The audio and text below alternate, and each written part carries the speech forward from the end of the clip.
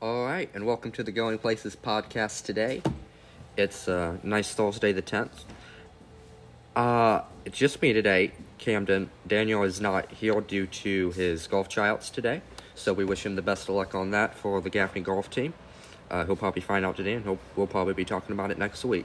However, for the first time in the series history, we do have a recurring guest with us today. He was on, I believe, episode 9. And he is doing a lot of wonderful work in the community. He is a minister. He is the chair of the Blacksburg Business Association. Secretary. Secretary. What did I say? Chair. Oh, that sounds a little communist, doesn't it? Just a little bit. Well, chair does too. But anyway, what was I saying? Oh yeah, he also owns one of our big supporters, Wildfire Cafe on North Shelby Street. You can check out, we'll go ahead and plug them now. You can check out the website and menu at wildfirecafe.com. That's right. And he's also just knows a little bit about it, or knows a decent amount about everything. That's right. It seems like. Try to be. Cultured is what it is. That's why we like him. He's cultured. And Thomas, good to have you today. Good to be here. Thanks for having me, Daniel. That was a good one. Yes. That was a good one. But yeah, so like you said, you're doing a lot of work in the community right now. A lot of things going on. But so what is kind of your, not necessarily schedule, but what you're involved in actively right now? Oh, Lord. Probably one of the bigger things taking up a good bit of time right now, just because we're in the beginning part of the year, is the work we do with the Blacksburg Business Association. So, in every community, you've got a lot of different cogs that keep the machine turning.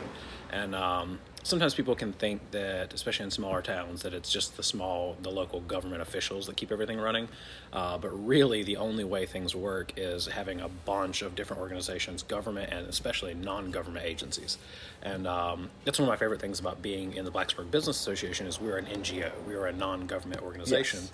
We're a 501c6 nonprofit organization. And we exist to help promote and grow the business community in Blacksburg.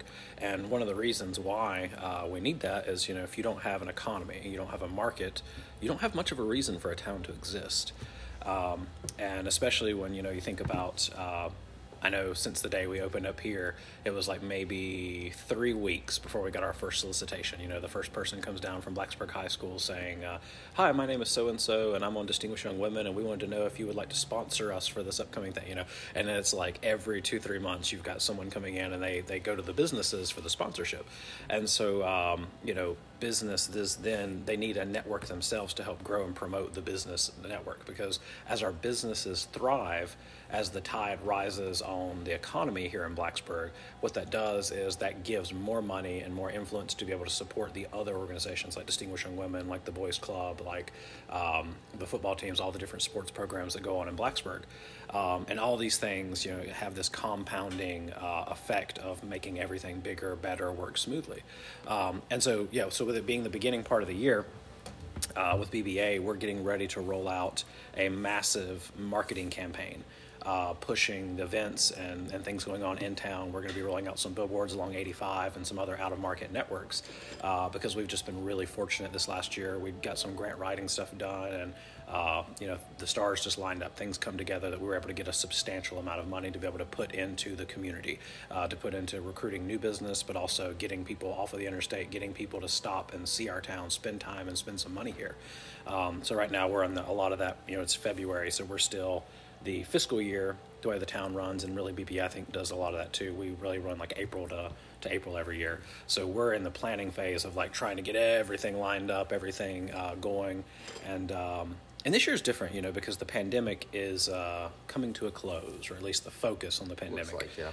And, even I saw an article just yesterday, the people and the towns are done with the mandates with the CDC. Not quite yet, but the people, and that's what really matters, because, America is of the people, for the people, by the people, and the people are done, so, we're moving on, and something I'm really excited in seeing, and we're seeing it here in Blacksburg, is that people aren't ready to go back to just pre-pandemic normal. I'm starting to see people care more about their community and to get more involved. You know, we were talking right before the podcast about the most recent town council meeting here just earlier this week, and a lot of the very emotion-filled speeches that happened there. You know, there was a lot of high energy in the Blacksburg Civic Center this week. Which is something you don't see a lot, or as much as you would think. Yeah, no, it's something that's really gone away. For a long time. I can't remember the last time I heard an impassioned speech, you know, at just a small civic meeting. Wait, brought that back, didn't they? That's right. At Throwback Tuesday. And, but yeah, so we're, you know, I'm really excited to see people caring about their community. And a lot of it is because the pandemic, I don't think the pandemic made things worse. I think the pandemic shattered people's illusions about things that were really bad for a long time. And because we had to stop and, you know, take a break from work or take a break from certain things that are distractions, we started seeing, oh, wow, this has gotten kind of bad over here. And so I know we're going to talk about today about the upcoming town hall event. You know, it's going to be happening in Blacksburg. Definitely. And I think, you know, that town hall event is about like the rise in drug overdoses and all these issues in our community. But really, that's not new. No. The pandemic didn't do that. No. The pandemic just made people keenly aware of it. Yes, I think overall drug use has spiked a little bit. It was already at a big height, and then it already kind of just. Yeah, I think one of the things that has changed, and there was some data to support this. I actually just saw a news report last night, I think it was, where. And again, it may not be that it's necessarily true. It may just be that someone just now stopped to think to actually do the study. But teenage and young adult mental health is at an all-time high for crisis. And of course, the pandemic was a big part of that because you have so many kids who had their entire routines taken away. You know, they couldn't go to school, or if they did, it was like limited days, back and forth stuff. And when you take away something that's a regular schedule of stability from an individual, and they already had other stressors in their life, that leads to some crisis stuff. It does, and that's one thing that was really, and you know, that is going to be something that we have, 1 week before that happens? I think so, before the town hall meeting. Friday. Well, maybe not, I don't know. But when we do want to be doing some promoting of that, because that's something that has an potential to be something that can really be a good conversation starter in our community. Yeah, I think it'd be something that the community rebrands itself over. You know, the way that we talk about things, the way we try to figure out a solution to our problem here in Blacksburg. I think it can be something that makes or breaks the community. Yeah. You know? I think it definitely has that potential. Definitely. In fact, you know, I know we have listeners all over the country, but if you are from the Cherokee County area, I would strongly encourage you to come to the town hall meeting. It's going to be at the Blacksburg High School Auditorium, 7 o'clock. And we'll just be we'll have real conversations about a lot of issues, talking about drug and alcohol abuse, talking about a mental health crisis in the youth. And that's something that because I was working on some of the topics in questioning. And one thing that I really wanted to get across was that there was such a mainstream way that people try to be proactive about these issues. Mm-hmm. And it's not that they're poor intention, because they're good intentioned, but at the same time, it's not always precisely accurate. Mm-hmm. We tend to look at it from a very good guys, bad guys. A very polarized, yeah. Yes. And it seems to be that if we really break it down, especially if we're talking specifically in youth, if we're talking specifically in students and young people, I feel like you would see a lot more knowledge that can come to the surface about what's going on. Like, I wrote a lot about, I think a lot of time, and you hit it on the head when you were talking about the pandemic, because people were so that if they weren't inside all day, they were, going to school like 2 days off. That caused that's a lot of unpredictability, especially when every weekend they're saying, oh, well, we have so many people quarantined, they'll probably close it this week. Mm-hmm. That's such unpredictability. And in everyone's mind, everyone wants, a routine. Everyone wants comfort. But when you don't have that, you do tend to kind of grasp for other substances, other objects that you can kind of hold on to. And I think that's the reason that it got worse a lot. Once again, everybody was at home, so everyone kind of had, if their parents were users, they had the option to, and they actually did have the resources to do. They had the access. That was the word I was looking for. They had the access to it. and that's how people get hooked. Now, I don't think that all of it needs to be looked through the purely victimized, mental health, because, once you do get hooked on something, you do depend on it solely. Oh, yeah. So it's not all that is. But I do feel like if we really want to get to the heart of the problem, depression is at an all-time high. Anxiety is at an all-time high. It's, in psychology, they have the understanding, anyone who's even taken, I didn't just take college psychology. We actually had some psychology courses at my high school when I was at Pickens High School for a time. And Introduction to Psychology, one of the first things you come across is what's called the hierarchy of needs. Yes. And sometimes you'll see it as a chart or a pyramid. And, at the top of the pyramid, the finest point, but also at the pinnacle of humanity, is self-actualization. It's, coming to the place of where you're not operating your life based out of needs, those things, but of higher aspirations, ideals, goals, lofty things, things that are altruistic, things that are serving others. And in psychology, and there's a lot of the stuff in psychology that it is a soft science. There's a lot of things that are relative. There are a lot of things that are dependent heavily on culture and time, place.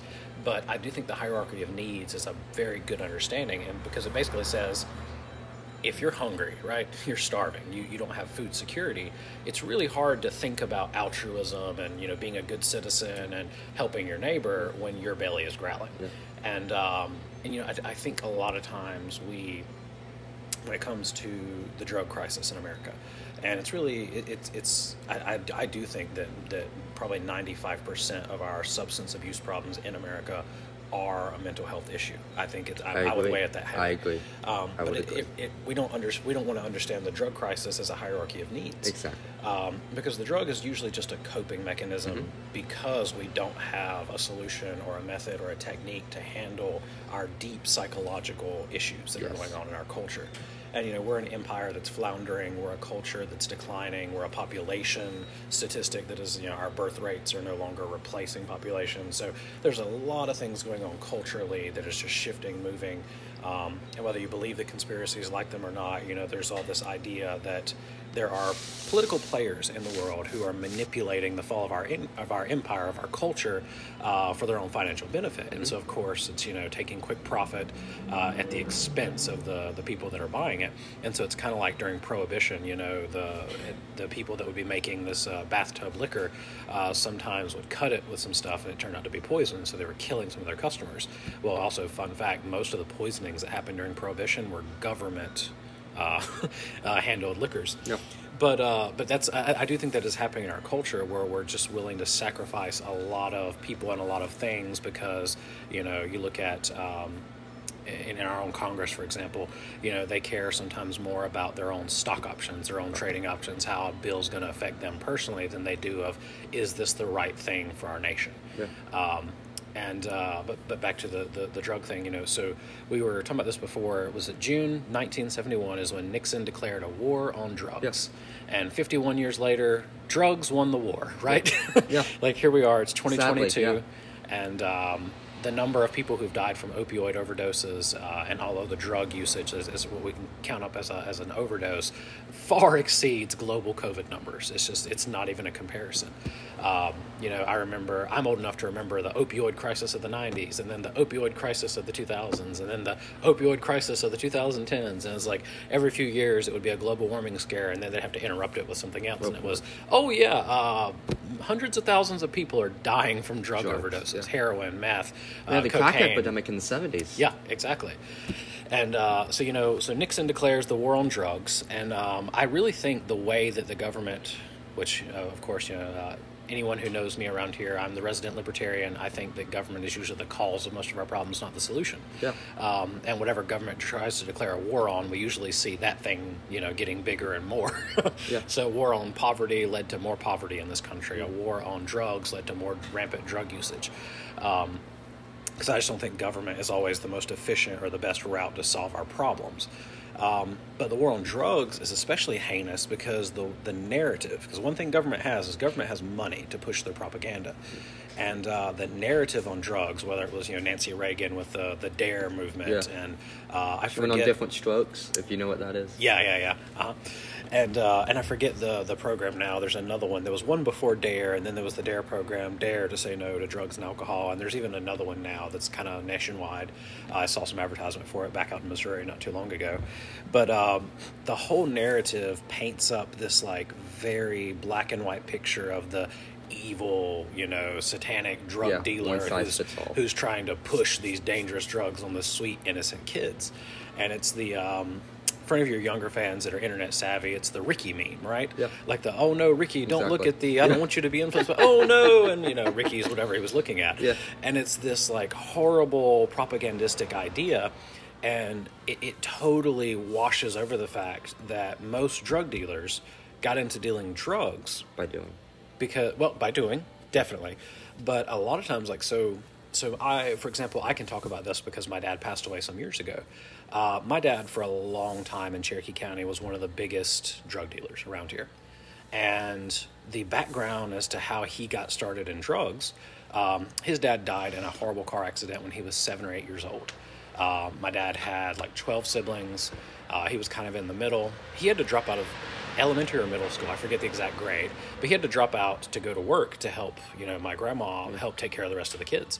So he didn't get to finish school. There's your first strike. Yep. Because we lived in an area where there was a lot of poverty. Cherokee County has had lack of infrastructure and lack of help for people that have catastrophic, life-changing events for a very long time. We've just always kind of been a very, not always, in the beginning we had a lot of wealth, but then very quickly, I'd say after the 20s, 30s, after the Great Depression, we've really struggled to build back as a community that takes care of its own. I said a few weeks ago, I said we have never really recovered from the Great Depression. No, absolutely. That's I think that is more than fair to say. And so so my dad drops out of school to go work, and back then this would have been the, I think, 70s, and he's working, under the table in a lumber yard, sawmill, just wherever he can to make money.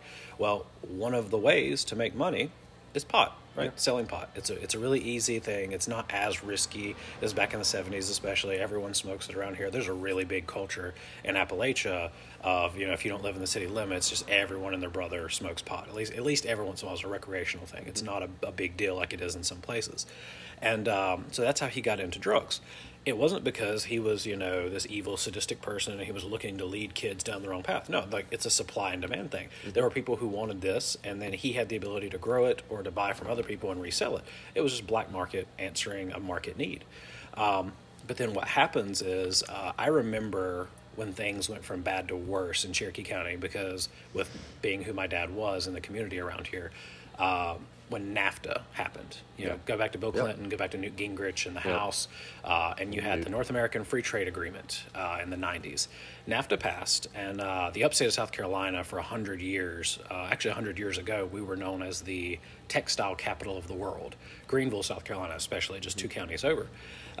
So NAFTA passes in the 90s, and almost all of our local factories shut down, because part of NAFTA was that you could, if you're a business owner, especially a mega corporation, not a local business owner, but a mega corporation, you could outsource, move your plant to Mexico, get cheaper labor, you don't have to comply with OSHA, you don't have to comply with all the onerous government regulation, and you can still bring your product back over the border and not have to pay import fees. So they did. Like, most of the big mega corporations were like, oh yeah, this is a no-brainer. And so what that did was it devastated our community. So I remember, this would have been, I was under 10 years old. But I remember before when my dad just smoked pot, just, sold pot. That was kind of the main thing. And it was a side thing. He still had other jobs, still worked, all this kind of things. And I remember it was NAFTA that changed our family and changed my life for the worse. Because when NAFTA happened, all of a sudden, all the people around my dad that knew him, and that knew that he bought or sold whatever, they came to him and they're like, hey man, I lost my job. I've got to feed my family. I've got a mortgage to pay. Let me get some. I need to sell too. Mm-hmm. And so then all of a sudden, my dad went from just being an in bottom of the chain seller to he was now a middleman. And so you had 5 people that wanted to buy and sell because, T&S Mills shut down. Dixon Factory gone. All these ones around here are shutting down and closing. Everything was moving to Canada or to Mexico. And so I remember this circle growing around my dad very, very fast. of people who, and they're still trying to find other work, but there was no work. The economy was depressed. NAFTA was making it worse. Taxes were going through the roof. We had gas shortages even then. Like, I remember everybody being upset over a gas crossing $1 a gallon. You know, like that's hilarious. Yeah. It's, it was 2022. Yeah. It's like $7-8 in California. Here it's like $3. Well, it was $3, right up in the threes. Yeah, but I remember when Blacksburg was ready to riot because Tommy Wilson's, it was like $1.09 for a gallon of gas, you know, and that would have been the late 90s, I think. Yeah. And so the economy was going, and so that's when my dad had to step it up, because all of a sudden, you know, there's only, the way market economy works is there's only so much demand, right? Yeah. So if you went from, let's say, 15, 20 people in the county selling pot to now there's 100 people. Yeah. Think of it like a pyramid scheme, right? If everybody's hawking... So take pyramid schemes, for example. That's a much more, I think it's a better way people can relate to this. So if you've only got 15 or 20 people in the county that are all pushing the same, you know, product in a pyramid scheme, then those 15 or 20 people can make a good bit of money in return, because it's a limited thing. But if all of a sudden 300 people are selling it, you know, the market's already flooded, it's much harder. And it's the same way in the drug community. So I watched as my dad, the pressure to not just feed his own family, but he now had this community pressure of all these people around him, his friends, people he went to school with, people he's known his whole life. They're struggling. They're losing their houses. They're getting their items repossessed. Banks are going to, bank accounts are being closed. People are literally, marriages falling apart. And so, you know, once you've saturated the market for marijuana sales, which is a much less dangerous, much less risky, much less addictive even drug, he had to move up for the money. And so marijuana sales became cocaine sales. And then very quickly, because cocaine is a very, very expensive drug for anyone listening who doesn't have a lot of experience in it. It's they call it the rich white man's drug. You know, it's your lawyers, doctors, judges, politicians are the ones who do cocaine. Exactly right. What was it? Like some of our locals, yeah. Yeah, stockbreakers. Wall Street for sure.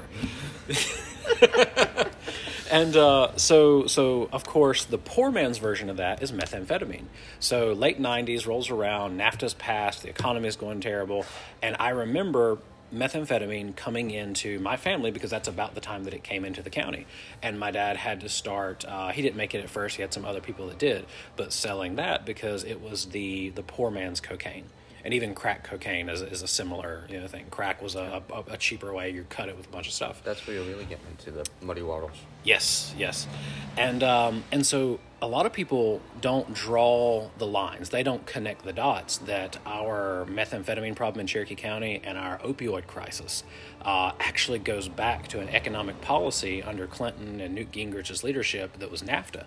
And so when our economy contracted and died, the drugs rose. And it's because, and it's not because people just decided, you know, no one wakes up one day and says, you know what, I think I'm going to go get addicted to heroin today. Yeah. Like, it's just not something that occurs to people. What has to first happen is you lose your job. You are about to be homeless. Your spouse walks out and leaves you because, you know, they can't deal with it anymore. Or a spouse commits suicide because they've lost everything they have. And then all of a sudden this depression comes in, this fear of when you don't know where your meals are coming from tomorrow, when you don't know if, you know, the family life deteriorates, you've got alcoholism running rampant, which is a big thing in our culture around here. That stress makes you reach for something to numb the pain. And I think that is a much better context to try to approach the drug problem with the youth right now in Cherokee County. So I've been sitting here as a small business owner in Blacksburg for 3.5 years. And, you know, I watch the high schoolers, I watch the middle schoolers that come in here, and we're a coffee bar. We don't do alcohol, but just like a regular bar, you know, everyone opens up and tells everything to the bartender. And so we hear, you know, a lot of stuff that goes on in this town. And I've been saying for 3.5 years that some of our biggest drug dealers in Blacksburg were at the school. They're at the high school, they're at the middle school. Some of them I knew by name. You know, it's not hard to figure out if you know what to look for. And then you look into their life and you go, well, why would a high schooler or why would a middle schooler be dealing drugs? Well, I can't speak for all of them, but just the few that I am relatively confident about, that I know who they are and what they're doing. One parent is dead, or both sometimes. They're living with an extended relative. That relative does not have a lot of spare money, so they're usually on food stamps, they're on government support, they live in a house that maybe is not in the best repair. They're stressed out. They're coming up close to graduation where they look at the community around them and go, there's no jobs here. I don't know what I want to do with my life. I haven't even had time to figure out what I like in life. And, what they do have access to is opioids. What they do have access to is drugs. And a lot of times the way that they fall into the drug usage is there's just nothing else to do except sit and be surrounded by incredible, intense pressure, anxiety, depression, and this is not even counting the fact that as poverty increases, mental illness increases as well. So we've had a rising trend among the young people. Just think about Blacksburg High, because I know you know a good bit of people around the high school. Think about the number of people right now that have diagnosed bipolar disorder. Yeah. At the high school. Or undiagnosed. Yeah, there's a lot of undiagnosed, but there's a good bit that's diagnosed. Yeah, you're right. That they know they're on meds for it. And you think about it, and that compared to the rates 10 years ago, compared to the rates 20 years ago. It's nothing, yeah. And not saying that it wasn't there. I think a lot of it has gone under the radar for some time. Yes, of course. But it has gotten tremendously worse. These things have all been snowballing. And so one of the things that bipolar disorder, for example, does is it gives you crazy mood swings. And these mood swings, when you're having the depressive phase, you feel like your life is never going to be better. You feel like nothing is ever going to return. It's always going to be misery forever. And in those places, that's where a lot of opioid crisis begins. That's where a lot of drug crisis, substance abuse begins. Because when you're at that low point and you feel like you'll do anything to not feel that way, you'll take numb over feeling bad. Yeah. And it's really disappointing to me as someone who, I have some family members that are counselors, they're in psychology, they're LMSWs, they're social workers, and I look around Blacksburg, I look around Cherokee County, and we don't have any infrastructure here for counseling. Like, I think, even, correct me if I'm wrong, but I think even the high school right now does not have a guidance counselor that is like a licensed therapist. We don't have, I think, as far as I know. I don't think so. I mean, I can't say for sure, but I don't think so. Yeah, we still kind of have the very old-fashioned view that a guidance counselor is there to help you fill out college applications and, that kind of stuff. Yeah, it's not a job. It's not an actual counselor as far as a therapist. And I think that's a problem, when we start talking about, like we're talking about budget season right here at the town of Blacksburg. We budget for fire because fire is a big risk to towns and people's lives. We budget for police because, again, safety, security, public safety is a big issue. Where's our budget for mental health crisis? There is none, and there has to be. Well, there is. It gets rolled into that fire and police because when people are having mental health crisis, it usually leads to crime. Not always, but it does. I thought you were about to say, well, actually, they do have a fund, but no, they don't. Yeah, not directly. No. They don't know it. They don't know that they do. And it's not good. Yeah, they don't know that they do. But our costs for police and fire is always going to continue to rise when we're not solving some of these problems. Because you think about how much arson even happens in this county. There's a good bit of intentional fires that are set by people who are off their meds. Or some people that are not on any meds that probably need to be on meds. Yeah. We've got there's a few individuals that walk around town here that anyone locally, if I called their names, everybody knows who they are. And that's a walking mental health crisis. And this one individual has been arrested more than 80 times in the last year. So every time he's arrested, they take him over to the county, and the town of Blacksburg, because he's arrested here, has to pay for his booking fee, the night stay, the meals, and everything. So we're paying for mental health, right? One way or another. Yeah. And it's like, I'm sitting here as a business owner, as someone whose business has been directly impacted by this individual. Like he's had mental health breakdowns here in front of my shop, even one time inside. We've had to have him removed. And I think, is it not a better idea to have mental health services in this county to try to prevent some of this stuff? Definitely. And definitely, that's a side of this that I see as a community member, as a minister who for years, I've taken the 2:00 in the morning phone calls with a person that's sitting there with a gun or the knife, and they're ready to end it, and I've had to talk people down from those ledges. I actually just went last week to someone that I know who is going through just a horrible. Maybe if they were like 10, 20 years later, you'd call it a midlife crisis, but their life is falling apart in a lot of different areas. And they had turn to drug use, to what we'd call a hard drug. And so I went to their house, I talked them down off the ledge, I prayed with them for 20 minutes, and then they gave me the little bag of drugs that they had, and I was able to get that out of their house. I was able to dispose of it. But, you know, the drugs aren't going anywhere until the mental problems do. That's exactly right. The drugs are not going to go anywhere until the emotional problems do. This is my direct question on the panel. It was, what is the community's plan for direct action to the mental crisis in the youth to cause the drug and alcohol abuse to go down? Yeah.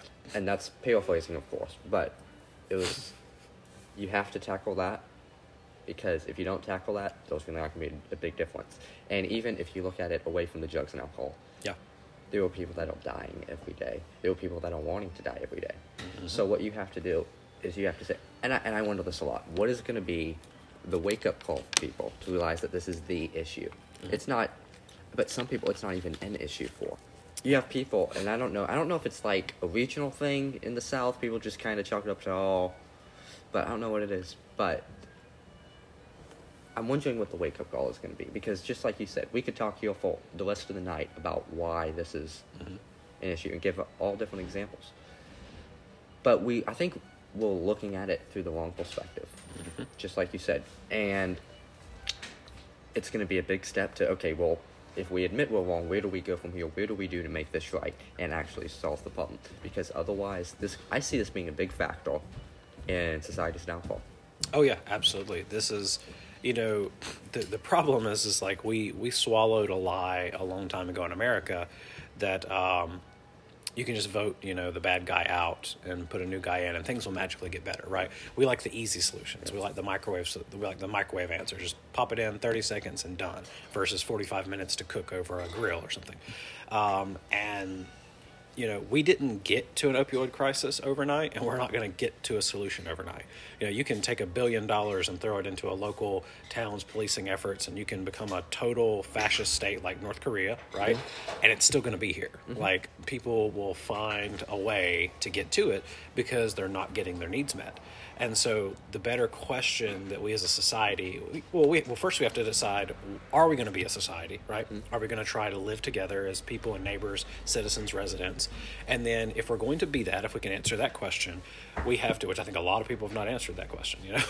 that is a big issue that I think every generation has to decide for itself. One, are we willing to commit to this idea of brotherhood, of citizenship, of sharing life, doing life together? Yeah. Now, as a libertarian and as someone who, you know, like regularly has a lot of people pulling energy out of me, like I'm all for moving to a cabin out in the middle of the woods 200 miles away where I can't be bothered. I can just, you know, me sitting by a creek watching the frogs I jump, could see you do that. That's like there are a lot of days where I really, that's like, you know.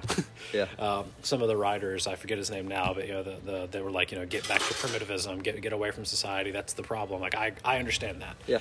But I don't think the majority of America wants that. No. And so we have to decide, are we going to be a society? Well, then the second question we have to ask ourselves is, what kind of a society are we going to be? You know, because we look at human history, and there are societies like Sparta that were very aggressive, very warlike. There were societies like Athens, where everything was built around that higher goals of self-actualization, philosophy, trying to find the meaning of life. Well, we have societies like some in India and some in Amazon that were cannibalistic. They would literally eat their own. Or eat the neighbors. We have societies that are built on tribalism. Some societies only exist to be perpetually at war with another society close by. That sounds like something we have in America. Right, yeah, there's a lot of tribalism. But, you know, and to bring this point even closer, you know, we have to decide as a society what kind of society we want to be. Do we want to be a kind of society like North Korea, where we depend on a jackbooted, heavy-handed police state to take out our inconvenient crime problems? Or do we want to be a society, and again, there's no perfect solution. There's no answers that are just 100% across the board. But when you look at some of the European countries that are dealing with the drug crisis, those countries that have decriminalized even what we call hard drugs, the ones that like no one around here is comfortable with, things like heroin, things like cocaine, when they decriminalize and they shift the perspective, we actually see, we've watched this, like we've got in the Netherlands, I think it's like 15 years now worth of data since they started their decriminalization process. And in every single metric, crime goes down, overdoses go down, new addicts, right? The number of people that are trying this drug for the first time goes down. It's the opposite of the way we've been taught to believe by those who declared the war on drugs.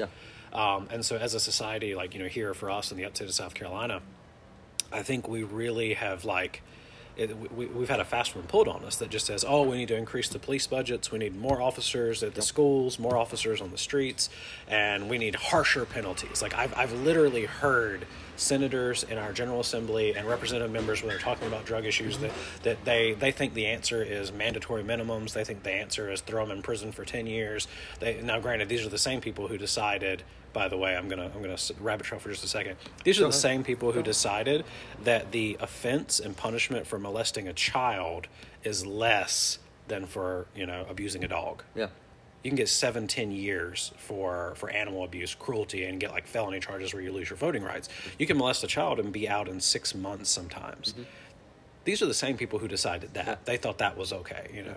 And you know, so a lot of these same people think that, you know, what's that? Oh, simple possession for marijuana. Let's throw them in prison for 3 years. And that's what got us here in the first place. Yeah. You have people like Alice Johnson, who got arrested in like 1990s for marijuana possession. She was in jail. Well, until 2018. Didn't get deported until 2020. Yeah. And it's insane, and especially that's ridiculous. This is over a one-time possession of weed. Yeah. This happened in Louisiana County, I believe. And, I mean, and then you also have other instances. There was a long waiting list of people right now that need to be pardoned. Some won, some continue to be. One-time marijuana use. You know, a plant that George Washington grew and yes, sold. Exactly. I read that in an article a couple weeks ago. But yeah, you have... I didn't know that. But you have, like, no matter how many violations, I can even see 5 years. I just can't see 3 years in prison for that. And look, now I could potentially for, like, meth. Yeah. Or, you know, anything, pretty much the hardest drug you can think of, whatever that But the crazy thing with that is that usually, and this is not always the case, but you look around, in our area especially, the people who get arrested for meth, whether it be just possession or intent to distribute, they're out 2 days later. Yep. And they get a rolling court date that says, oh, they're going to go back to court in 3 months. Well, that gets like pushed off another 3, another 6, another 3. And they end up never going to court. They end up usually never serving any amount of time. You know, and so even if you're of the camp, you want the society that's hardline punishing these people that are really struggling, by the way, which, by the way, that's what, you know, a much better view. Don't get me wrong. There are sociopaths out there. There's psychopaths. Yes, there's some people who are... their intentions are evil and they are very dangerous to society. Those people do exist. They're a very small minority.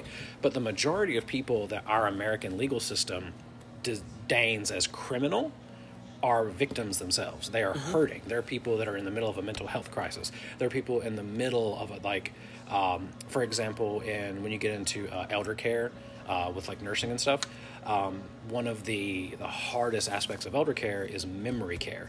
And now, like we've known this for a long time, but we're starting to get some good feedback on how to handle it. And one of the things that's become a standard training technique for people that are going for CNA or nursing degrees is an understanding that people in memory care are not giving you a hard time; they're having a hard time. Yes, right. That's something and this is the same kind of way that I think our society would be better served.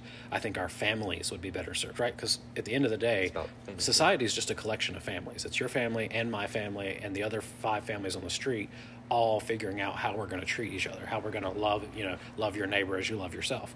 We're figuring out how we want to be treated.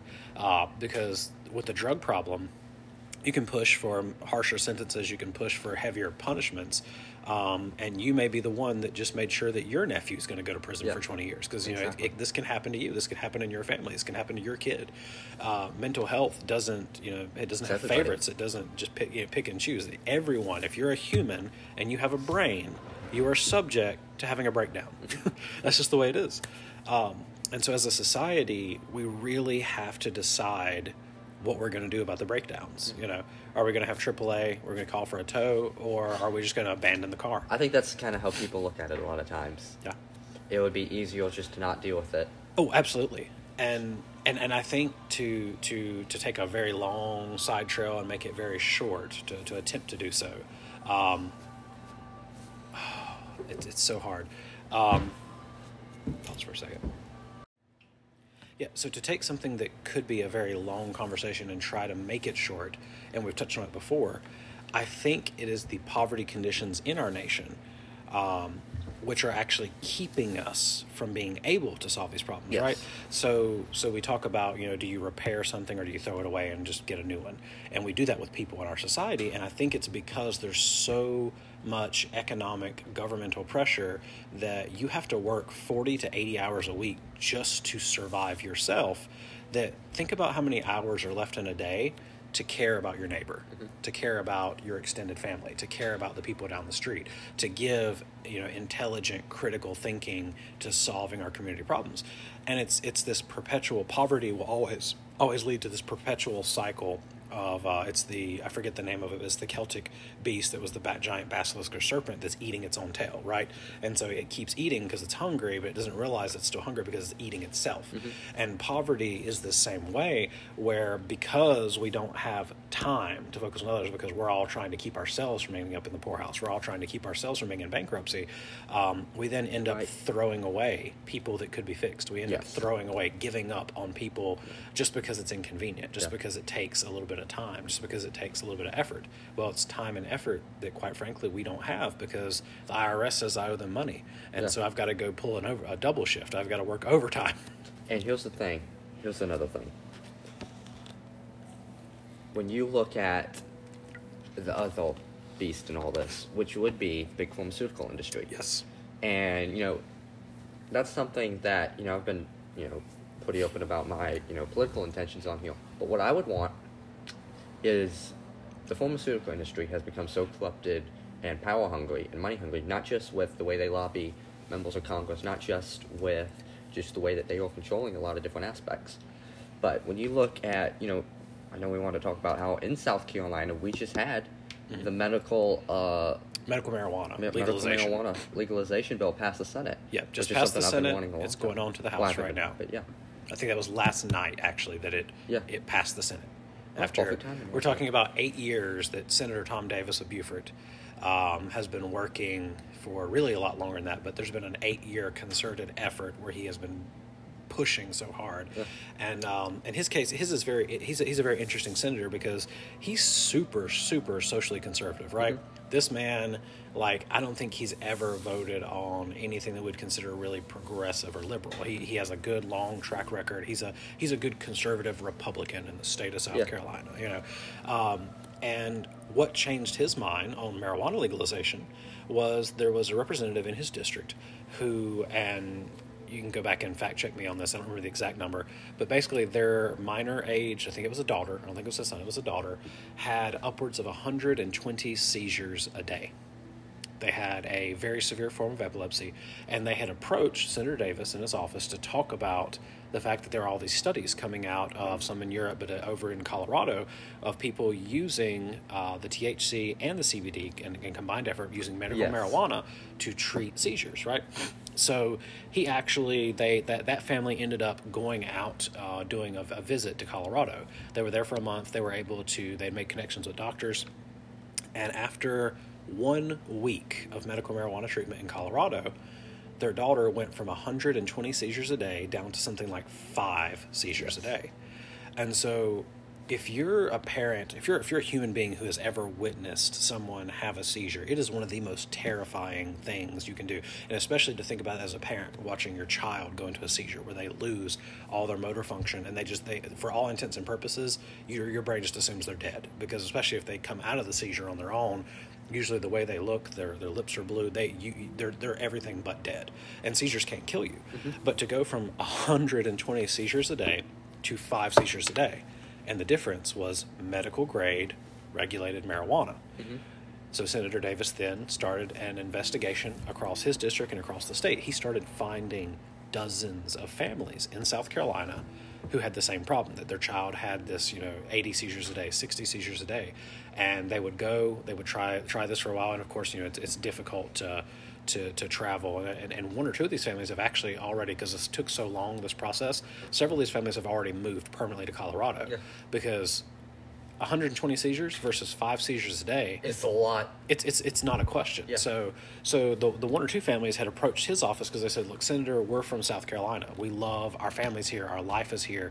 We've been here. Our families have been here for generations. We want to raise our kids here, but because of this medical issue, we need our kid to have this medicine." And that's what it is. It is medicine. It is medicine. And so that's what started his process of pushing it. And it's so funny.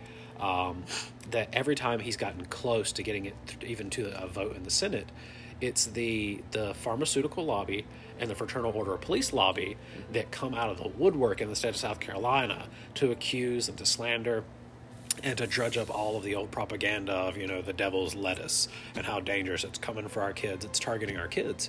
And it's so funny that his bill this week, which actually got completely watered down, this is one of the most airtight, conservative... Almost a dozen amendments to it. I just read that. Insane amount. Like, South Carolina's General Assembly never debates stuff that seriously because they don't care, quite frankly. Like, right. It's hard to get enough of those people to show up to actually be able to have a vote. Yeah. But boy, they showed up for this one. And all the amendments... And this is going to be one of the most tightly controlled programs in the United States of America. Yes. And I'm definitely glad for the progress. But it's, I think that it's really funny that his opponents this whole time, even the ones that were trying to stop the bill from even making it to the floor, they're like, this creates a pathway. This is a slippery slope where it's just going to lead right into recreational. And it doesn't.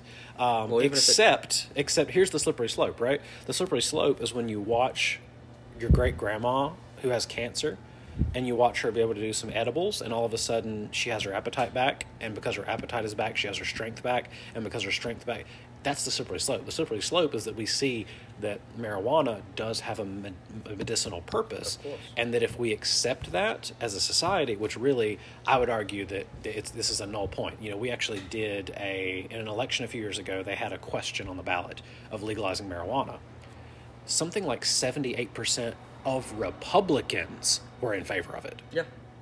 It was an even higher number for independents and Democrats across the whole state. Yeah. So our electorate in South Carolina has actually already spoken and said we wanted it legalized. It has.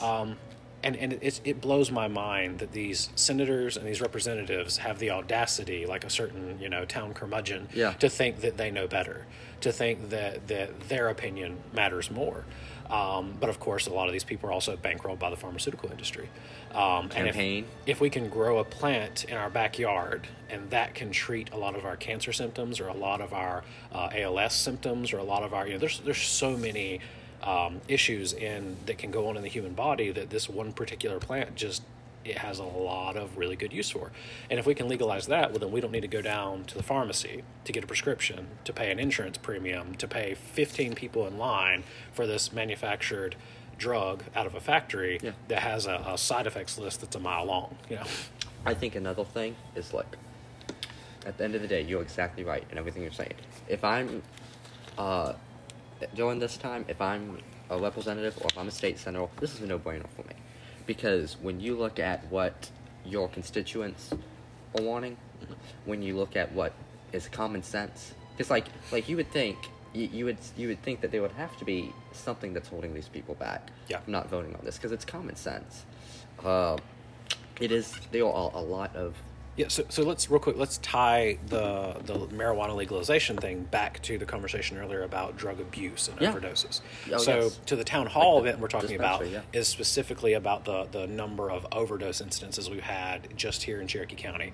I want to say since the middle of November or December, which is only putting us 3 or 4 months ago, we've had at least 5 what we would call young person overdoses. And you look at all the cases, there's a few differences. There's some things that are different amongst all of them. But all of these people were taking a drug that was laced with something else. Mm-hmm. And so if we are able to, as a society, move on to legalizing something as small and simple as marijuana, if I can go down the road and to a dispensary and get, market controlled, regulated, inspected, safe. It's just marijuana cigarette. I don't have to worry about overdosing because the drug dealer who wants to sell me something more expensive has laced it with angel dust, PCP, fentanyl, all these other things. Like it's insane. I know so many people, so many young people who in the last 3 or 4 years, they thought they were just buying a joint from someone over here in Gaffney or over on this side of town, and it was laced with something. They tested positive for meth because it got mixed in, because for the drug dealer on the street, they're just trying to get you up to that more expensive, the more addictive substance. And so I don't think that we've really, our senators, our politicians have thought about that the solution to black market problems is to bring that industry into the light, right? I know back when my dad was a pot dealer, the thing he feared the most was legalization of marijuana. Why? Because then he'd have competition, and it'd be tax-paying competition. And it'd right? be go to the Walmart or go to wherever. Yeah, go down to the corner store, get it just like you already get, which, by the way, alcohol is much more damaging to the human body, has much more potential for dependency than something like marijuana usage. And if I can go down to the corner store and get it, then I don't have to. Mike at the corner store is not in the back sprinkling crack on the marijuana. And so if we have a regulated industry, we don't have overdose issues. We don't. And by the way, there was a Harvard study done over almost 30 years ago now of can a person overdose on marijuana, and the answer was you would have to smoke or ingest 100 pounds of it in 15 minutes in order to overdose. That's physically impossible. You die of the smoke inhalation first. Yeah, it wouldn't be the drugs, it would be the smoke inhalation is what I would think. And so you cannot overdose on it. The worst side effect is you've got the munchies and, you're glued to your couch for a little bit. And our other option as a society, if we continue like we do right now, where we're criminalizing it, we're penalizing it, doing all these other things, is we're telling people the only way to go and get it is to take the risk of being laced and drugged with something else. And here's the thing: if you can go to the corner store and buy cigarettes, yes, which have next to none medicinal purposes that I'm aware of, right. Other than they say that nicotine could cure Alzheimer's. I've read that. But here's the problem, right? Like your cigarettes at the store, unless you're buying, there's a brand, I think it's called American Spirits, theirs is like 99% tobacco. Yeah. Everything else, you're like getting 1 to 5% tobacco. Because the big tobacco industry did the same thing Big Pharma does. They put all this filler, they put all this other stuff in there that's actually really, really bad for you. So, our great-grandparents who used to maybe smoke a cigarette all the time, they smoked a lot more commonly, but they were smoking straight, dried, rolled tobacco. Yeah. They still lived into their 80s, 90s, and 100s, and they didn't have all the cancer. I think a lot of the reasons why smoking causes cancer nowadays is like and you're speaking to someone who has never smoked a day in my life. My parents smoked when I was a kid. I grew up, I hated it, can't stand the smell. I'm actually allergic to cigarette smell, to the smoke. And I've never smoked. I don't care about it. But I'm still able to objectively look back and say, the tobacco that my great-great-grandparents smoked is nowhere near related to the cigarettes that my mom is still addicted to today. And the health benefits and consequences, the health consequences are much more dire. And it's the same kind of thing when we look at marijuana legalization. The potential, and there's no substance on the face of the planet that is safe 100% for 100% of people. Right. But you look at something that is so innocuous, that has such a small list of potential bad side effects, and then you look at a society who is struggling with anxiety, stress, self-loathing, mental health, all these problems, and you go, they're already trying to get it, right? Like they're already trying to do that. And what's happening is they're going on to get further addicted to opioids and other stronger drugs because what they're able to get is tainted. So then let's clean up the supply. Let's push for a legalization effort around here. Because I can tell you right now, if you legalized marijuana in Cherokee County, one, we're going to be able to finally fix our roads, right? Because the taxes on it. Because everybody's buying and smoking now anyway, but they're not paying taxes on it, which, let me go ahead and say on the record here as an anarcho-capitalist and a libertarian, I'm for the abolishing of almost all those taxes anyway. But if we're going to have a society, and if we're going to do group projects where we try to break up the pay and cost of these things, then, let's do it on something that's more ethical, which would be a sales tax versus an income or property tax. But let's have that sales tax, and let's have it on this as well. and let's finally fix our roads. Because hey, maybe if we can get our roads fixed, then companies wouldn't mind coming here to put a business here. And if they put their business here, then that's more jobs. And if the economy going up, if the economy picks up around here, people have less of a reason to want to go to a substance for happiness. Yeah. And at the end of the day, too. Now, my only question is, what is the difference then if you go to 99 Forms over there? Yeah. What is the difference between what that is getting you and what if this does, God willing, get passed, what you would get with that? Because this is purely medical. This is not even recreation. Okay, you would have to get a cord for this, right? Yeah. So the bill that just went through the Senate, and like I said, there was a lot of alterations. I haven't had time to read all of them. But from what I understood, I saw a little summary from a proponent of the bill last night when it passed. You have to get a medical diagnosis from a doctor. Your doctor you have to be thorough. They have to have the proof that you have this medical condition, and they have to defend in their records why you are a candidate for this. They have to apply for it. Also, in order to get this, I believe the amendment passed. Originally, they were going to set up a dispensary system like almost all the other states have done. Well, they decided they didn't like that, and the pharmaceutical industry needed to get its cut.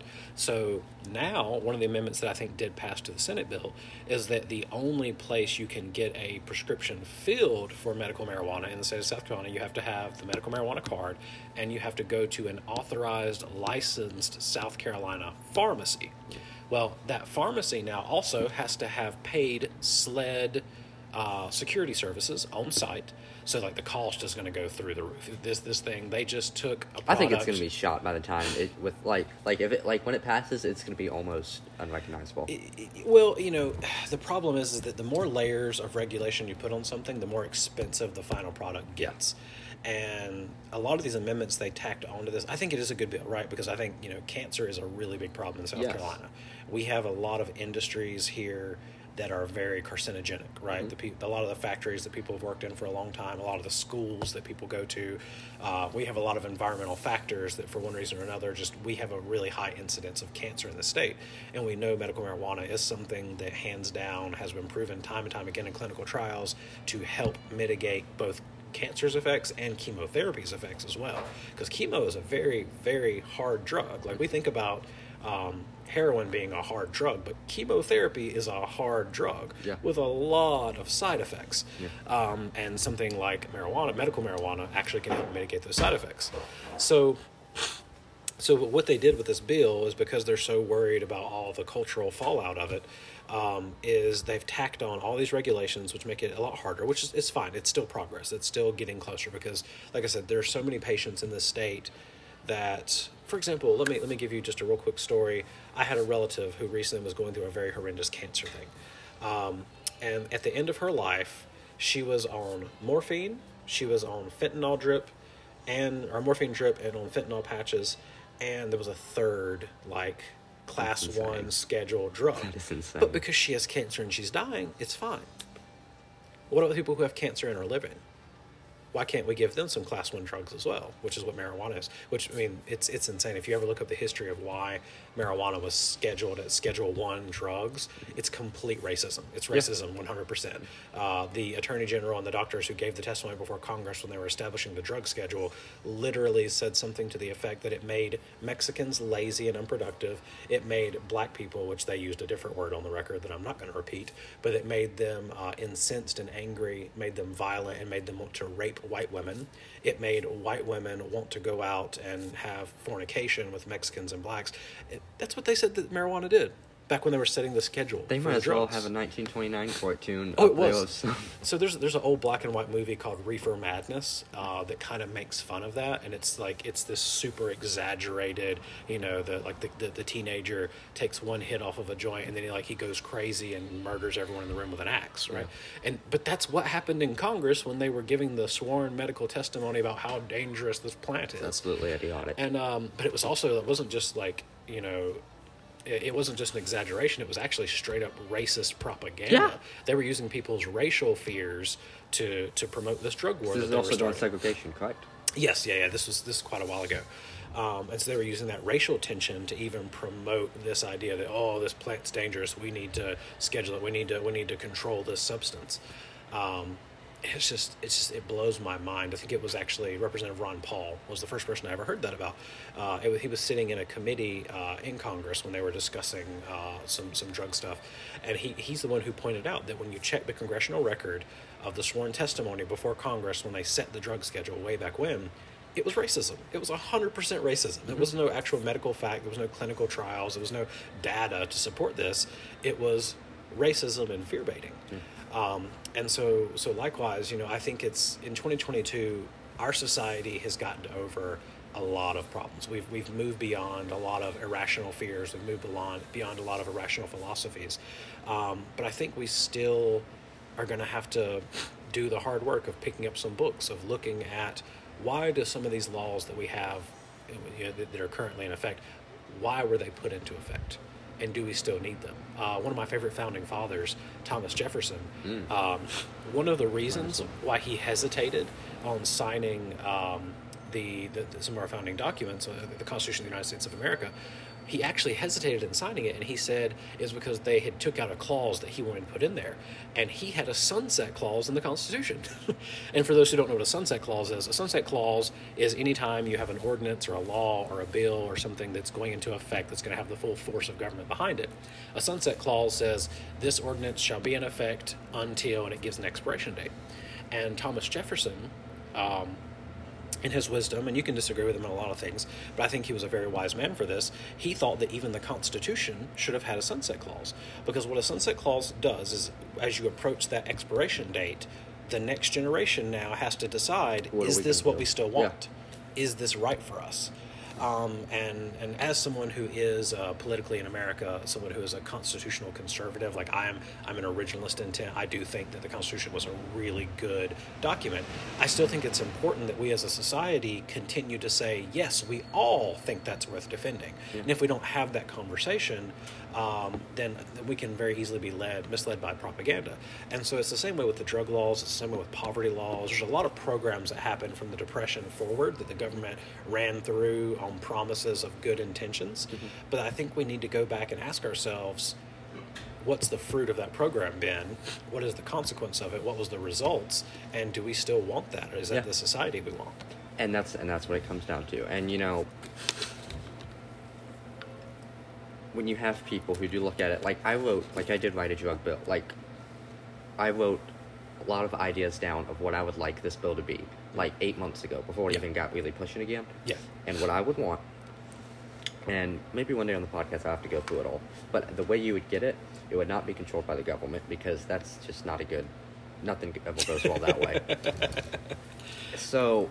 Wait, are you saying you're not in favor of government-controlled health care? As crazy as it sounds, Thomas. No. Mitt Romney's so disappointed in you right now. Well, I'm disappointed so is in Obama. Mitt Romney. But, so yeah, you have to do it from what comes... Basically, if you put all this bells and whistles on this bill, and it passes, it's going to be so difficult, it's almost not even going to be what it was originally set out to be. So, but if you do it recreationally, and I'm not saying just, willy-nilly drugs all over the place, because I believe that is, that's kind of the opposite of what I'm saying in a way. Yeah. But there are definitely different ways we could go about it. And part of, when I was writing this paper or bill or whatever you want to call it, there was this one chapter, I guess you could say. It's called, and I don't know, if people are listening to this, they might, I get a lot of times, well, why would you want, if I say something about, I support the legalization of marijuana, I always get I'm either wanting to use it immediately, right, or I get, because I guess more Democrats are in favor of it than Republicans, which is, you could kind of, yeah, exactly. But I even wrote, which, by the way, I do want to point out on the record that if I know 100 people in my private life who smoke pot, 80% of them vote red. Yeah, exactly. I believe that. like 80 to 90% of them vote conservative, Republican, somewhere in that line, And I wrote how to lobby for the legislative legalization of marijuana without sounding like a stoner. Yeah, because that's what people always assume, but that's not. I believe everything in moderation, but there is, at the end of the day, there is an issue. Yeah, and as we're starting to wrap up, I do want to say that there are so many things in our communities that we need to talk about, and it starts with conversations. Mm-hmm. And there are a lot of good people out there who are doing work, Yeah. But we need action. We need action. And, Thomas, one thing that's really good here is that, I could think of even myself personally when I've been, going through something. I've come here, I ask you a question about something. But it's having places like this in the community, having people like this in the community, having events where we can just... Right now, actually, we wanted to talk about this earlier, and I just realized I remembered. So right now, through the whole month of February, on every Friday night, we're actually hosting an open mic night on Friday nights. And so that's open to independent artists, it's open to musicians and poets, but it's also open to people to give a political speech. It's given for spoken word things. And so, because it's just kind of like the town hall thing, as a community, we have to have a platform, and we also have to have a voice. And I think that a lot of people don't know how to use their voice because they haven't had practice. And so we're doing this every Friday in February thing, and we hope to do it even more going forward. Just we're trying to establish it right now. I do that. But we're trying to help people find their voice. So I'm encouraging people, if you're a local listener to the podcast, come out on a Friday night. Prepare, even if it's just one paragraph. It's it can be a question. Not all speeches have answers. Some speeches are raising the question. But something that bothers you, something that's been on your mind, if you're a rhyming type, put it in poet form. But come out, and a slot in our open mic can literally be 3 minutes long. There's no one up there with a timer going to do it. Going to tell you have to keep talking. But to come out, step up to the mic, and just share and find your voice. And we're trying to encourage people to find their voice because, there's 1,800 people roughly in the town of Blacksburg. In the scriptures, the Christian scriptures tell us, in the multitude of counselors there is wisdom. And I think that we have the answer to our problems in this community, but people have to find their voice. Because it's somewhere. The answer's here. It's among us.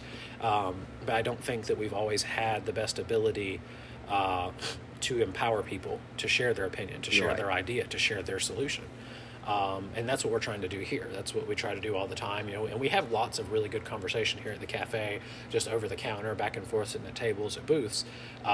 But in opening up the platform and having the open mic thing, we're trying to amplify that and encourage people to say, hey, your voice is not just at this table, it's not just on a bar stool, it's you have the ability to be heard by other people that you don't even know, and trying to empower people in that way.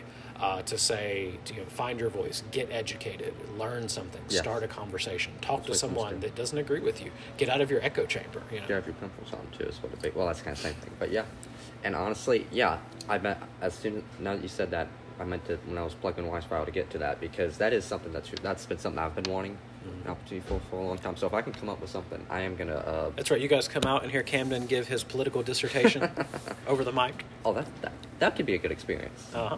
So and once again, Washfowl's at 113 North Shelby Street. That's right. And you can check out the menu, Washfowl Cafe. We always say that. Also, thanks to Anchor FM for the platform that we use, anchorfm.com, and of course, Sweet Peach Boutique on Floyd Baker Boulevard. Go check them out. But start some conversations, and that's what Going Place is about. We want to spark conversations in the community about how to better yourself, especially in the youth, about finding what you need to do. Instead of just kind of going along with the sheeple of it all. Finding your place. That's what it's about. Thomas, thank you so much for doing this. We appreciate it. Yeah, thanks, Camden. It's always a pleasure talking to you and Daniel. Also, best of luck to Daniel. That's right. Good luck on the golf team. Yeah.